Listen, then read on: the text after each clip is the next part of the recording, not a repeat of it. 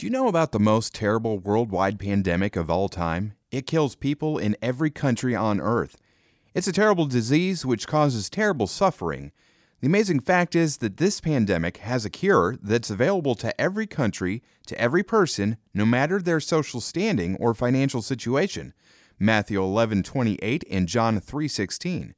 The tragic part is because this pandemic kills people slowly, some folks get used to the symptoms and put off the cure or refuse it altogether.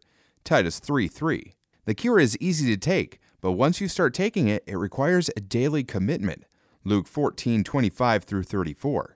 I'm talking about the unbelief pandemic. Since the beginning of time, men and women have chosen to die in their sins instead of accepting the remedy Christ offers. Matthew 7:13 through 14. Some claim there is no disease. Some claim there is no cure, and some try false antibodies found in other religions. But like others who have accepted the cure, I want everyone to know about it. If you've taken the cure, why not make a list of friends, family, and coworkers who still have the disease and pray for them each week? It's a good project during the COVID-19 isolation and, of course, afterwards, too.